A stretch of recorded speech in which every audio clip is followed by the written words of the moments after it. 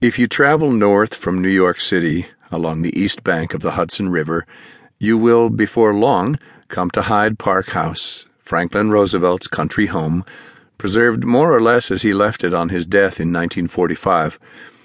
Among the exhibits displayed in a glass case in his presidential library is an 8-foot-tall papier-mâché sculpture of a Sphinx.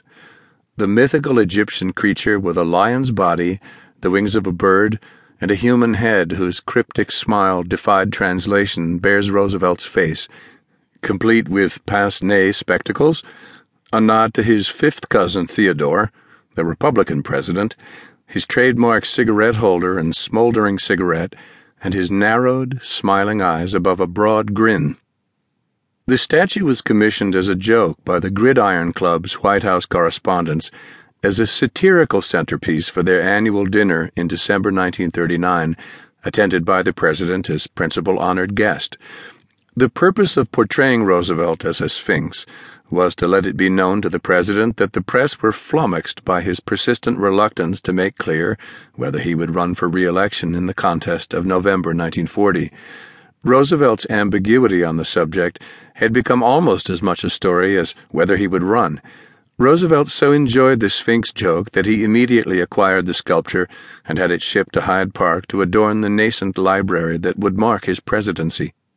For years, the president had dodged and weaved on the question of whether he would run. He had told some friends he was ready to retire to become a gentleman farmer at Hyde Park. To muddy the waters, he had encouraged many unsuitable and unelectable Democrats to throw their hats in the ring to succeed him. He had told others that he had simply not made up his mind. No one, not even his wife, Eleanor, nor his mother, Sarah, knew which way he would jump. The Sphinx in the White House was unfathomable, and the longer he wavered, the less chance there was that any rival could raise the funds to challenge him. Roosevelt's Sphinx-like inscrutability was typical of him. Throughout his life, he had adopted a studied ambiguity about almost every aspect of his life, both political and personal.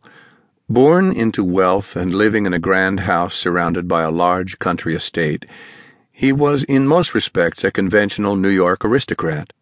He was educated at Groton School, the Episcopalian boarding school for the sons of the well-to-do, considered the most exclusive school in the whole of the United States, then Harvard University, making him a standard product of America's white Anglo-Saxon Protestant governing elite.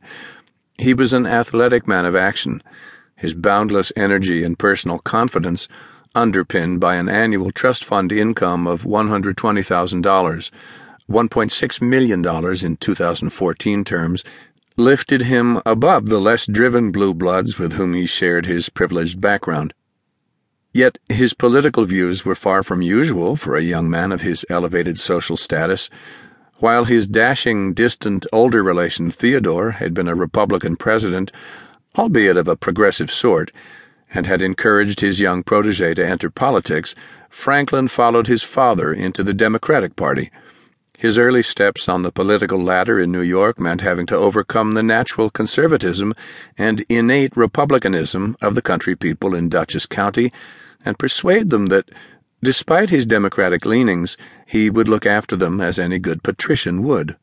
He smothered the traditional upstate voter's suspicion of his upper-class manners and upper-class demeanor by exercising the quality that would eventually lead him to inhabit the White House, an effortless and irresistible personal charm. In addition, he was physically attractive and approached those less fortunate than himself with an easy, agreeable manner. His biographer Conrad Black described Roosevelt at this time as slender, clean-shaven, mellifluous, and prone to make his points with a debonair wave of his cigarette holder.